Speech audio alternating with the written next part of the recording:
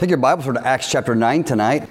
Wednesday nights, I have been covering sort of a caveat or a thought from the message I have been preaching on Sunday morning. That's primarily been from the book of Acts. And tonight I have another one of those vignettes from this book. So if you look with me, go ahead and stand with me tonight. We're going to look at 3 different chapters here, just a verse or two each, to open and close a loop here. But in Acts 9, we have this kind of exiting event of the Apostle Paul. He's just recently become the Apostle Paul. He was Saul, saved on the road to Damascus, and then presented to the apostles by Barnabas. And so we're going to recap that a little bit. So in verse 23, Paul's been saved. The apostles are fearful to accept him because he persecuted the church. Barnabas, in the encouraging way he did, found Paul, brought him to the apostles to be received, and they did because of Barnabas' recommendation. So in verse 23 of that 9th chapter it says, "And after that many days were fulfilled, the Jews took counsel to kill him," speaking of Paul. "But their laying await was known of Saul," this was in Damascus, "and they watched the gates day and night to kill him.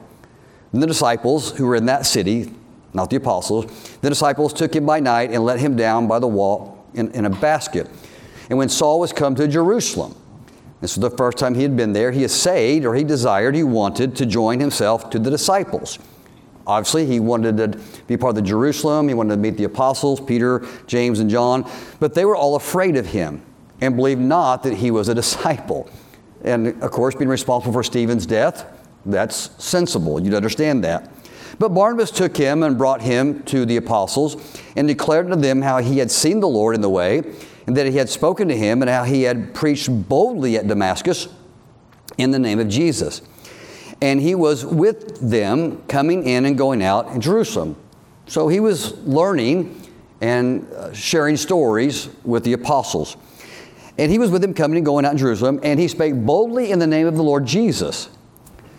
Now, how can he do this? He's just newly saved. Well, remember, Paul was a Pharisee, and not just any Pharisee, he was a Pharisee of the Pharisees.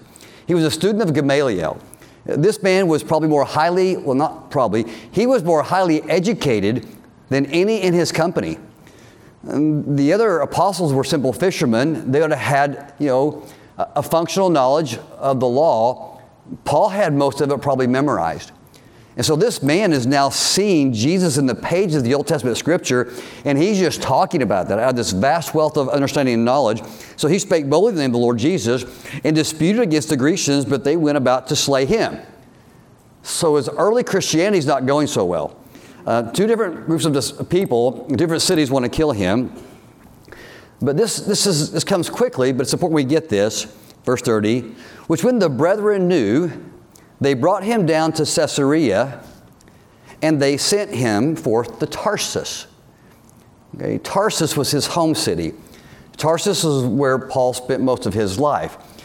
So he's in Damascus. He's in Jerusalem, and now he goes back home. And so we find him a little bit here in the Scripture again. But here's a point I want to make. He's there for 6 years. Somewhere before this, before Jerusalem, he spent some years in the desert in Arabia. But now he's deposited in his home city, and he's in Tarsus for 6 years. And this story continues. The church grows, and more things happen. So look in chapter 11 now, verse 25. So where's Paul? He's in Tarsus. How long has Paul been there? 6 years. Now here's a man who's seen the Lord, been saved, had a personal vision. He's met the apostles. He's vetted things with them. Here's a man, really cocked and ready to go. And he goes to Tarsus and disappears for 6 years. And he would have stayed there. And this guy, Barnabas, just, kept finding Paul. And so we know the story. The gospel went out to Antioch. And Antioch is in Turkey. We're in modern-day Turkey, so it finds its way to Asia. And it's blown up there. And people are being saved right and left. And not just Jews, but now primarily the Greeks. And this task is bigger than Barnabas, so he needs help. So I'm sure the Lord brings this man's to his mind. And so 6 years passed, and then verse 25. Then departed Barnabas to Tarsus to seek Saul. And when he had found him, he brought him unto Antioch. And so 6 years go by. Now, chapter 12, verse 24. And we finished here Sunday. But the word of God grew and multiplied, and Barnabas and Saul together returned from Jerusalem when they fulfilled their ministry, and took with them John, whose surname was Mark. So now we really have this launching pad for Saul, along with John, Mark, and Barnabas, to start an incredible ministry that we call the 3 missionary journeys of the Apostle Paul, that conclude in Rome with him presenting the gospel to so many people, starting so many churches, but not until after 6 lonely years were completed. Our Heavenly Father, we thank you for the day, and Lord, for this text you preserved for us to study, read, and learn from. Lord, I pray that you'd help us to, Lord, find application here, and Lord, learn from it and apply it. And I ask this in Jesus' name, amen. Thank you for standing. I think most of us here tonight have a desire to grow. At some point in our lives we were saved. If the Holy Spirit dwells inside of us, there's, what Matthew 26 calls a willing spirit. There's an impetus inside of us that I think seeks to grow. And I don't know what that word implies to you. For me, it's really fashioning and forming myself more the image, the disposition, the character of the Lord Jesus Christ. But when we think about growing in grace and becoming what we might call a better Christian, we probably very rarely go deliberately looking for patience. So I want to become a better Christian, so you know what? I want patience. I don't think that's what a lot of us do. We think about, well, I'd like to have more Bible knowledge. And I want to work on my giving. And, there's character traits that I can improve on. There's virtuous traits that, I need to work on. But I don't know that a deliberate goal for many of us is waiting. Is I want to wait and learn, the patience of Job. Rather, in our Christian journey, I've discovered patience usually comes looking for us. We don't welcome it very often, but patience comes looking for us. Patience, perseverance, waiting, and all these associated virtues that require a continuing doing right minus any kind of immediate gratification, any kind of immediate reward, any kind of maybe fruit for our labor, or doing the things that we want to do, things that don't have immediate gratification attached to them. We're not really all about that. But we swim in that world, in that environment. Our culture, our environment, our media, our communication devices, the news, amusements, work, and our expectations all pretty much reside in the immediate. In other words, I don't want to wait, I want it now. I remember, I'm old enough, I remember text messaging. Well, before that I remember emails. Some of you guys think that's from eons past. No, I remember emails in my lifetime starting. And I remember, this is so weird. You guys old enough to remember thinking that emails were weird? Wow, I really am old. Nobody will use this, and then people did. But I remember using emails, and for those of us who remember, then you got an email, and then you thought about sort of like a letter. Well, I'll read it, and I'll get back to it. And then I remember those days I told people, if you send me an email, I'll try to get back with you within the week. That was my, I thought about like a letter. If you write me a letter, take me a few days, I'll reply and I'll send it back to you. And I thought about emails that way. But I remember as it continued, I felt more pressure to reply quicker. And then came text messaging. And there's just kind of expectation now. When you text somebody, if you haven't heard back from them within 5 minutes, we're texting back again. Or we're sending little emojis like, where are you, or whatever, I don't know what those are. But, our culture, we're like, we're not about waiting. We want information now. We want things done now. We're about immediate gratification. Waiting for things, especially if waiting elongates past our desired expectation of when something should happen, that's an irritant to us. When choosing between delayed gratification or immediate reward, it is human nature to choose immediate reward. And that's what we nearly always choose. But there are times, and I think everyone with any age here at all, there are times when waiting is imposed upon us. It doesn't matter what we want. We don't have a choice. We wait.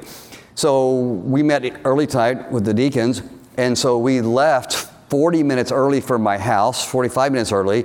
And it usually, if Terry's driving, it takes us 15 minutes here to get here. If I'm driving, it takes me, 30. But she was driving, and I wasn't expecting a delay. And so 244 was back 2 or 3 miles, and I don't know what's happening or why. If someone knows, you can tell me after service.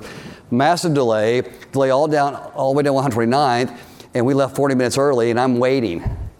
And then I hit the red lights, and we all love red lights, and we don't like that. But it was imposed on me. I had no recourse. I had to wait. And that happens in small ways in our life. And then sometimes that imposed waiting happens in big ways in our life.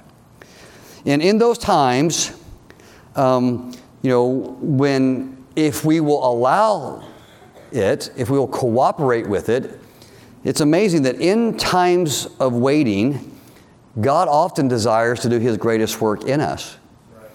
It's not wasted time, as we so often maybe want to treat it, but sometimes it is the waiting when God captures our attention and desires to do something in our heart. Often we see waiting in the shadows, being sidelined, feeling unrecognized, underappreciated, marginalized. We see all of those pretty much in a negative light. If we think we have something to offer and people aren't, knocking down our door asking for it, we struggle with that kind of weight. And this has all kinds of applications. Maybe you've waited longer than you wanted to for an expected life mate. That can be frustrating. Maybe you've waited longer than you ever thought it would take for someone to be healed or a relationship to be corrected. That can be very disconcerting. Maybe you've waited longer than you thought for your career to take off or to climb the corporate ladder. Maybe you feel like I've been in the same place for a long time. That can be maddening. For application here, maybe you've been here for a while and you feel like, well, no one sees my talents. No one understands what I could do or offer. No one's asking me. I've offered, but nothing's happening.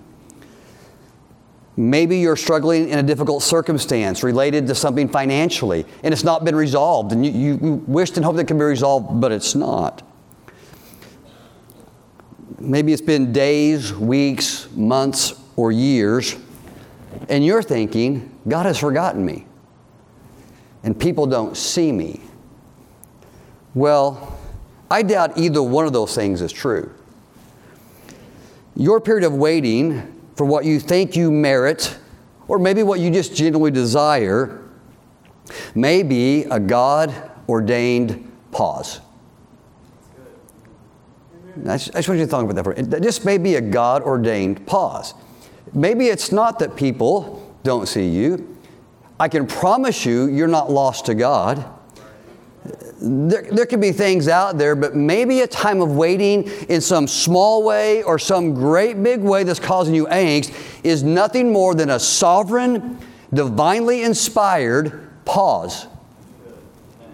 For reasons that I maybe cannot explain to you or may not become clear in time, but maybe it's from God. And maybe He's not just withholding something from you, but maybe through the wait, He's trying to give something to you. Maybe like these byproducts of waiting we see in the Bible, things like patience, humility, strength, trust, and dependence. James Stalker, a British author, wrote this, and I think this is a very hopeful case. He said this: waiting is a common instrument of providential discipline for those to whom exceptional work has been appointed. Okay. Waiting is a common instrument of providential discipline for those to whom exceptional work has been appointed. Now, I agree with every bit of that, but sometimes I think the exceptional work sounds very lofty. You know, maybe it's work that you don't deem exceptional, but God does. So I want to be careful with how that reads. Because maybe you're waiting, you think, well, that means one day, because I'm waiting, I'm going to get this great big job or a great big promotion, or I'm going to get that thing I ever wanted. Maybe that is not the exceptional work God wants for you. Maybe God wants to use you right where you're at, in a way that maybe doesn't seem exceptional to you, but may be a really big deal to God. You with me on that? So I want to be careful how you hear those words, exceptional work. I can rephrase that to say this: waiting is one of God's preferred methods of preparing special people for significant projects. And again, that significant work may be different than you're thinking, but it would be significant to God. Now, I pastored long enough to know this. Sometimes people wait because of consequences in their lives. They're put on hold, or there's this pause because of something that's happened, and it's a consequence, or there's a characteristic that needs to be fixed, and maybe there's a different kind of work God's doing in you. But even then, if we take time in the quiet of waiting to look in the mirror, here's the attitude I want to guard against. It may not be the unfairness of life or the deficiency of others to see what you can do. Maybe God just wants to speak to you in a very special way. No matter what the reason, waiting and patience is a tool that God uses in our life. And He will deploy it. I can almost say this, unequivocally. He will probably deploy your waiting for something that you don't want to in every single one of our lives. If you think about this in terms of biblical example, there are many. Think about Moses for a moment. Moses was groomed like no man was ever groomed before. Here's a guy who, God providentially took care of. He grows up in the home of Pharaoh, but he's really nourished by his mom and dad for some time. He is trained in military, economic, diplomatic stratagem in all these areas. He's poised to become a prince of Egypt. He has the favor of the government, the political system, the military. I mean, everything's like it for him. And then God places His people on his heart. He goes in with good motive to try to defend them. And we know the story. And you think, here's a guy who has all the tools necessary to do something great for God. And then he's on pause until he's 80. 40 years of waiting. Moses was 80 years old when he saw the burning bush. Now, he learned a lot there in the land of Midian, and a lot of good things happened to him on the backside of the desert. But here's the point. The great work that he may have thought he was launching to do when he was in Egypt, it didn't transpire until the man was 80. And then, after the waiting, the work went forward. David, 13 years of running. 13 years of hiding in caves. 13 years after he was told by the prophet, you're going to be king. You have the tools, you have the skill, you have the heart, you have everything necessary. Let's get this kingdom rolling. This guy Saul's not the guy. You should be the guy. David knew the deficiencies of Saul. He knew the needs of the kingdom. He had the tools. He was already a great warrior. He had conquered, the Goliath, the Philistine. And now what are we to do? Wait 13 years. 13 years. Elijah was instructed to wait by a brook. He waited so long it dried up. Now, I've never been, that might be in the course of a summer or whatever.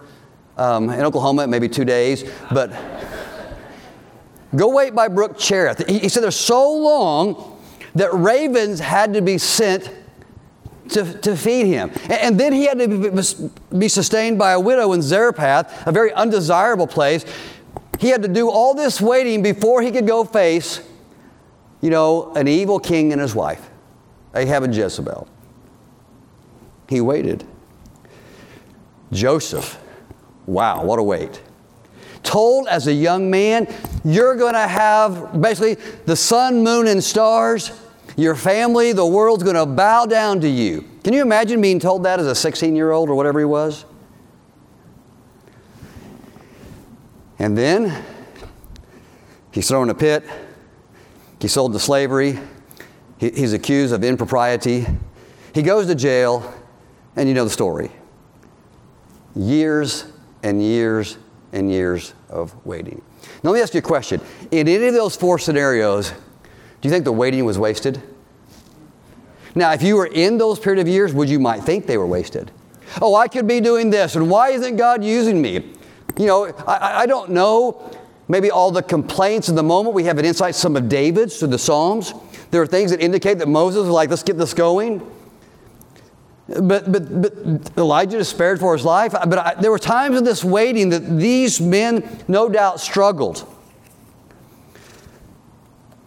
And there are many other significant Bible figures who had their time of perseverance and waiting and enduring before what they were called to do made any sense to them, before their purpose was found. And no doubt these men at the moment felt underappreciated and undervalued. But the truth was, and we can see this here, exceptional work preceded by this extraordinary time of waiting, though. We say this, good things come to those who wait. The good thing may not be what we always think it's going to be, but I think it's true. I think it's a biblical idea that good things do come to those who wait. And so often when we wait poorly,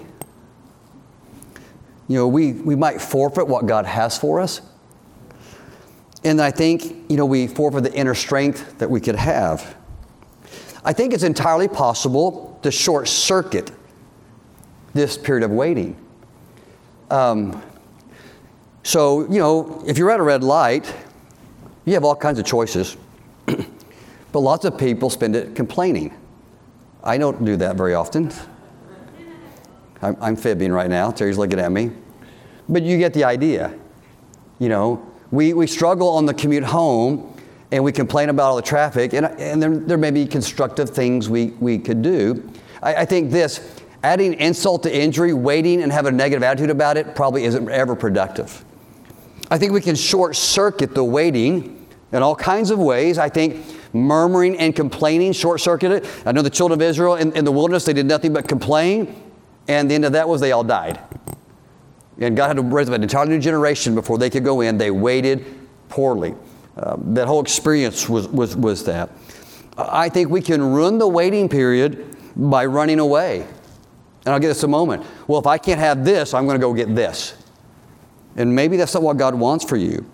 I think we become bitter in our waiting period. I think we can look negatively at others. I think we can be critical, maybe about a church or people or circumstance or job or whatever. But the Bible is filled with admonition to wait and wait cheerfully, wait joyfully, and most of all, wait with an expectation in your eyes on the Lord. One thing you'll never do wrong in a time of waiting is to read this book and to pray to God about it. That's a good way to use waiting. We don't have time. Psalms 37, Psalm 62, Psalms 91, Psalms 94, as a theme and tone of tenor, says wait patiently on the Lord. And that implies a good attitude. Most times if you see the word patient, it means cheerful endurance in the Bible, both Old Testament, Hebrew, and Greek. Isaiah 40, Isaiah 49, Hosea 12. Many other texts press upon us the importance of waiting on the Lord and waiting with a good spirit. There's two realities about waiting. God uses it and will employ it. And that waiting almost always goes contrary to our wants, our desires, and our wishes. In other words, we don't like it. God wants to use it, and we often resist it. At least resist it with a good spirit. We need to be aware and mindful that waiting is going to be a challenge for us. But we need to learn to give ourselves to it, or we might just lose what God intends to bring to us. A few weeks ago, we considered Paul's time in Arabia. And we talked about the importance of quiet time, reflective time, time with God, not always letting all the sights and sounds of the world press and impose upon us the way our media and cultural devices do. There is value in finding God in the quiet, the still small voice. We talked at some length about that. But tonight we are considering Paul's time in Tarsus. 6 years of waiting. Paul was saved on the Damascus road in an incredibly extraordinary fashion. It was prophesied that he would do great things through suffering. He spent time with the apostles. Man, that had to be charging, inspirational. Let's go. These guys, they've seen the Lord. I've seen the Lord now. Let's go. He had been trained by Gamaliel. He knew this book better than probably maybe most people will in all of history. And then he waited. 6 years. He waited. What was he doing in Tarsus that whole time? I don't know. Tarsus was the city he came from. There was no report that the gospel had made its way to Tarsus yet. Most likely, Paul resided in some kind of low-level, maybe he was trying to preach. We don't know that. My guess is he did a lot of tent making. He probably honed his skills as a tent maker because when he went on the road, that's what he did a lot of. Between preaching, he supported himself as a tent maker. He was quiet. He certainly was sidelined. He's not involved in any ministry from Acts 9 until Barnabas finds him. Because of death threats and the purpose of God, he waited. Paul's ministry was put on hold. He had to stand idle in hiding, in relative obscurity, at least scripturally. During one of the most exciting times in the Christian early history, faith was exploding out of Jerusalem. It was spreading in Samaria. It had found its way to Crete and Cyprus. It had found its way as far north as Antioch. Things were happening. Peter was preaching. John was preaching. James had up until he was killed. Philip was evangelizing and preaching. Barnabas was making an incredible difference in the church and in the world, and Paul was sitting idly in Tarsus. 6 years. All those tools, all those resources, all those skills, all those abilities. There's so much that he could have been doing, but God said, wait. We know almost nothing about these years. I'm going to assume he was waiting, making tents. There's a simple lesson or two here that I want you to rehearse tonight. And number one is this. Waiting was a time when Paul may not have been working, but God was working on Paul. Romans, let's do this. Take your Bibles to Romans chapter 5 real quickly. Romans chapter 5.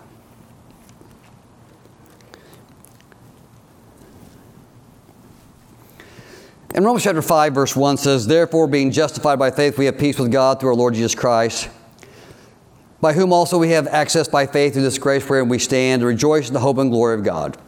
So we have this great privilege in Christ. And not only so, in other words, that's not the only blessing we have the blessing of waiting. And not only so, but we glory in tribulations also, knowing that with tribulation worketh patience, and patience experience, and experience hope.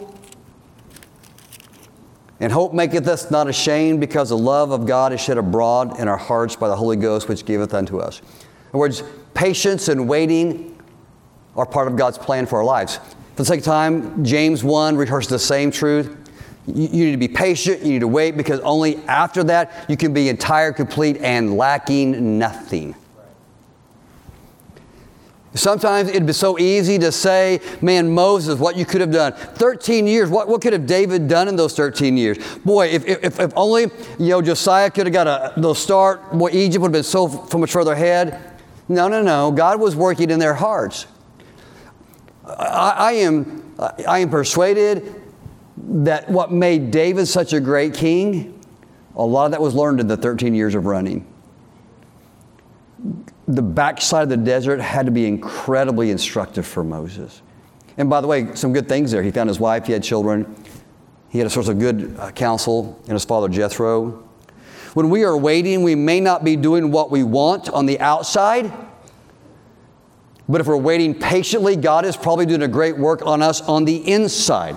But the Bible is very explicit in its instructions here, but it says, but let, in James 1. But let, but allow. In other words, it says, you got to cooperate with this. You can short-circuit this thing. How many people have been sidelined, and we would know people like this, they've been sidelined and then ruined. Bitterness, anger, frustration, bad spirit. But if we cooperate, if we allow God to work on us, to chisel us, to inform us, most of all, to humble us. Humble us. But I deserve, and I could do, and they don't see, and God says, you're okay, just sit there. You just serve me, you love me, be patient. You could probably change the world. Or maybe you couldn't. But maybe you can, and maybe you will. But you need to wait. We may not be doing it on the outside, but God may be doing a great work on us on the inside. If we cooperate and don't frustrate the purposes of God, if we can grow more humble, if we don't focus on the injustice, the difficulty, the problem, being passed over, the unfairness of it all. But instead, if you could focus on prayer, being God's Word, and just serving where you can. If you could bloom where you're planted. Maybe you should focus on you and not on everyone else who's not getting it. Realize that God is sovereign and He can and work through others in your circumstance. Remember this, in times of waiting, you're not lost. I want to encourage you, don't ruin the waiting by complaining and being critical. Don't ruin the waiting by jumping ahead. Well, I've seen this here. Oh, I can tell you stories. Well, if I can't lead this ministry here right now, they're going to let me over here. And I've seen that over and over. Well, if I can't be a big shot here in this pond, I'm going to go be a big shot in that pond. If you can't see my talents, that's your bad, and I'm using the application of church, then these people will. Let me tell you something about that. You can go promote yourself if you want to, but you do things that way, you may get where you want, but my guess is you won't stay there long. And I have watched that over and over and over. You go ahead and you leapfrog God, and that almost never ends well long term. And that's just some free advice from things I've seen. If you don't get things done your way, don't choose another way. And look here at me. We have this attitude sometimes. I tried doing it right. I was a good parent and it didn't turn out right. Or I waited forever and things didn't go right. I tried to do things God's way. And I have seen this. Lots of people, after waiting and not getting their way, they just didn't go someplace else. They went to a bad place. And that's not going to make things better. Number 2. While waiting, don't think you can't be found. So often while waiting, not only are we tempted to think life's unfair and that we've been lost, people and God don't see us, and my great talent's being wasted, I promise you, if God is looking for you, you will be found. I promise. I was teaching in a school, working on my education. I felt like I was making a difference for Christ there. I had a ministry. I was pretty happy. I was not looking for this. And this came for me. Now, have you know the story? That's my perspective. I'm really happy God found me. It was terrifying in the moment, but I wasn't lost to Him. We've had guys come here. I think I can also give you 5 or 6 names of men who came here, either from ministries where they were hurt or things went, and they were here for 3, 4, 5, 6, 7 years. And I had someone say, maybe I'm not going to be in the ministry again. I said, maybe not, man. That's what God has for you. I don't know. And so those guys never went into ministry, but they found ministries that were incredibly fulfilling and significant to God. And then all of a sudden, I get a phone call. It's for that guy, and he's there. And he's been serving there for 5, 6, 7, 8, 10, 12 years now. If God's looking for you, he'll find you. You know, we got to be careful about systems and things we push ourselves into. God will find you. The text presents this pretty clearly. Paul was sent to Tarsus and he stayed there. And I realize we live in the world of self-promotion and all this, and there's place for that in some of the other aspects of life, but maybe in the Lord's work. He just stayed there, and the Bible says, doesn't say 6 years, but that's the time frame. He was there 6 years, and then Barnabas went and got him. Barnabas found him. Well, who sent Barnabas? The Lord. The Lord did. You're not lost to God. If you have a good heart, you're going to make a difference. God's not going to waste the talents that he gave you. Maybe you need to look at a different way of deploying your talents. And maybe God's like saying, how long do I have to hold you here before you see a different alternative for you? I don't know, but I promise you this, you will be found. Let me make this just more secular than that. If you have talent, people will find you. If you have talent, people are going to find you. You're going to be used. Maybe what you think is your talent isn't. And maybe there's a message there for you. Just don't feel forgotten, because you're not. Don't try too hard to promote yourself, because God will find you. And you're okay. And number 3, when waiting, God may not only be working on you, but he may be working on others. Okay. In all the cases I use, Moses, David, Joseph, and, you know, these others, and Paul, I think I see this. Paul was put in Tarsus. I don't know what happened to him in Tarsus. I think he spent a lot of time with God. I think he learned a lot of humility. It may have been then that he received the thorn in the flesh that he besought the Lord for 3 times and couldn't get rid of. Maybe it was that time frame. We don't know. But while he's waiting, Antioch hadn't been reached yet. But in that 6 years, it was reached.